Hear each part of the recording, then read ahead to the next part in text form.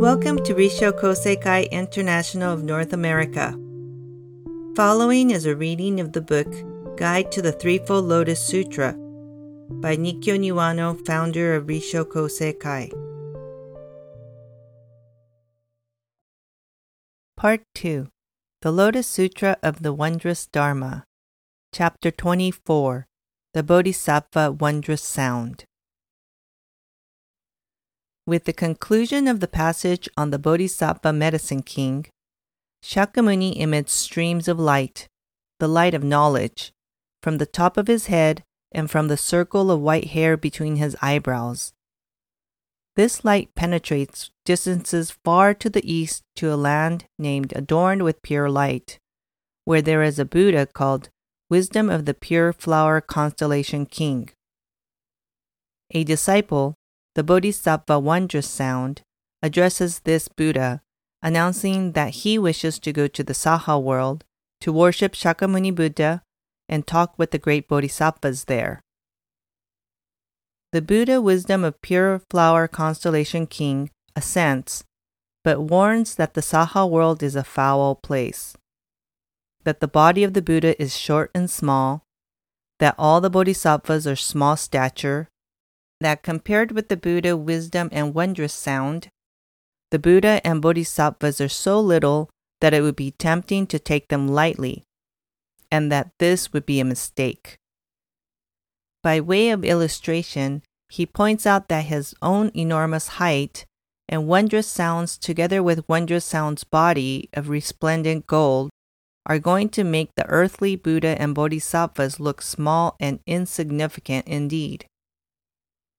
Whereupon, after various preliminaries, Wondrous Sound arrives at Divine Eagle Peak, prostrates himself before Shakyamuni, and greets him.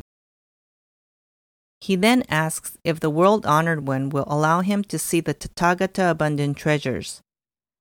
Immediately after Shakyamuni has relayed this request, Abundant Treasures appears and praises Wondrous Sound for coming to pay homage to Shakyamuni. At this, the Bodhisattva Virtue of Flower questions Shakyamuni about this odd occurrence. Shakyamuni responds that in a past time, Wondrous Sound had paid homage to a Buddha named Buddha King Thundering Cloud, and that from the merit of making music for 12,000 years and making an offering of 84,000 vessels of treasures, he had acquired the unusual powers Virtue of the Flower is wondering at. Moreover, Wondrous Sound's present body is by no means his only one, for he has appeared in many forms in countless places everywhere to preach the teachings to multitudes of people. All are profoundly impressed, and Wondrous Sound, having accomplished his mission, then returns with his retinue to his own land. Such is the rough outline of what is described in this chapter. The land adorned with pure light stands for an ideal world. The ideal, of course, is a creation of the mind, a place of shining light with the Buddha and the Bodhisattvas of gigantic proportions and surpassing beauty. The actual world, the Saha world, is hardly comparable, being a foul place, and even the Buddha and his Bodhisattvas seem but pitiful things. But mindful of the advice of the Buddha Wisdom of Pure Flower Constellation King, Wondrous Sound paid heartfelt homage to the Buddha of the Saha world.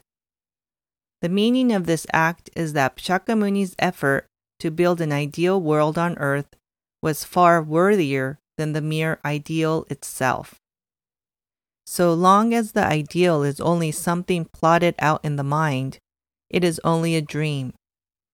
Its worth comes only in realization, in endeavor to bring the ideal to reality. This is the first major lesson of this chapter. Wondrous Sound's playing music and his offering of 84,000 vessels of treasures also have meaning. Making music is a symbol of causing world of the truth to sound in people's hearts, while the offering of so vast a quantity of treasure means the transmission of the Buddha's countless teachings to the people of the world. Transmission of the truth taught by the Buddha is certainly the greatest offering we can make to the Buddha. Shakyamuni was demonstrating this here, and it is the second major lesson of this chapter. If we understand this, then perhaps the meaning of wondrous sounds being in many bodies and preaching the Dharma everywhere will also be clear. Right in our own midst, there are countless wondrous sound bodhisattvas. In fact, we ourselves, if we but teach the Dharma with true words, are none other than manifestation of the bodhisattva wondrous sound. With this awareness, how great an impetus and inspiration are we given to spread word of the true Dharma? This then is the third great lesson of this chapter. End of Part 2. The Lotus Sutra of the Wondrous Dharma. Chapter 24. The Bodhisattva Wondrous Sound. Arkina offers classes on Buddhism, information on meditation, holds online gatherings, and practices chanting. Please visit our website at www.arkina.org for information on upcoming events.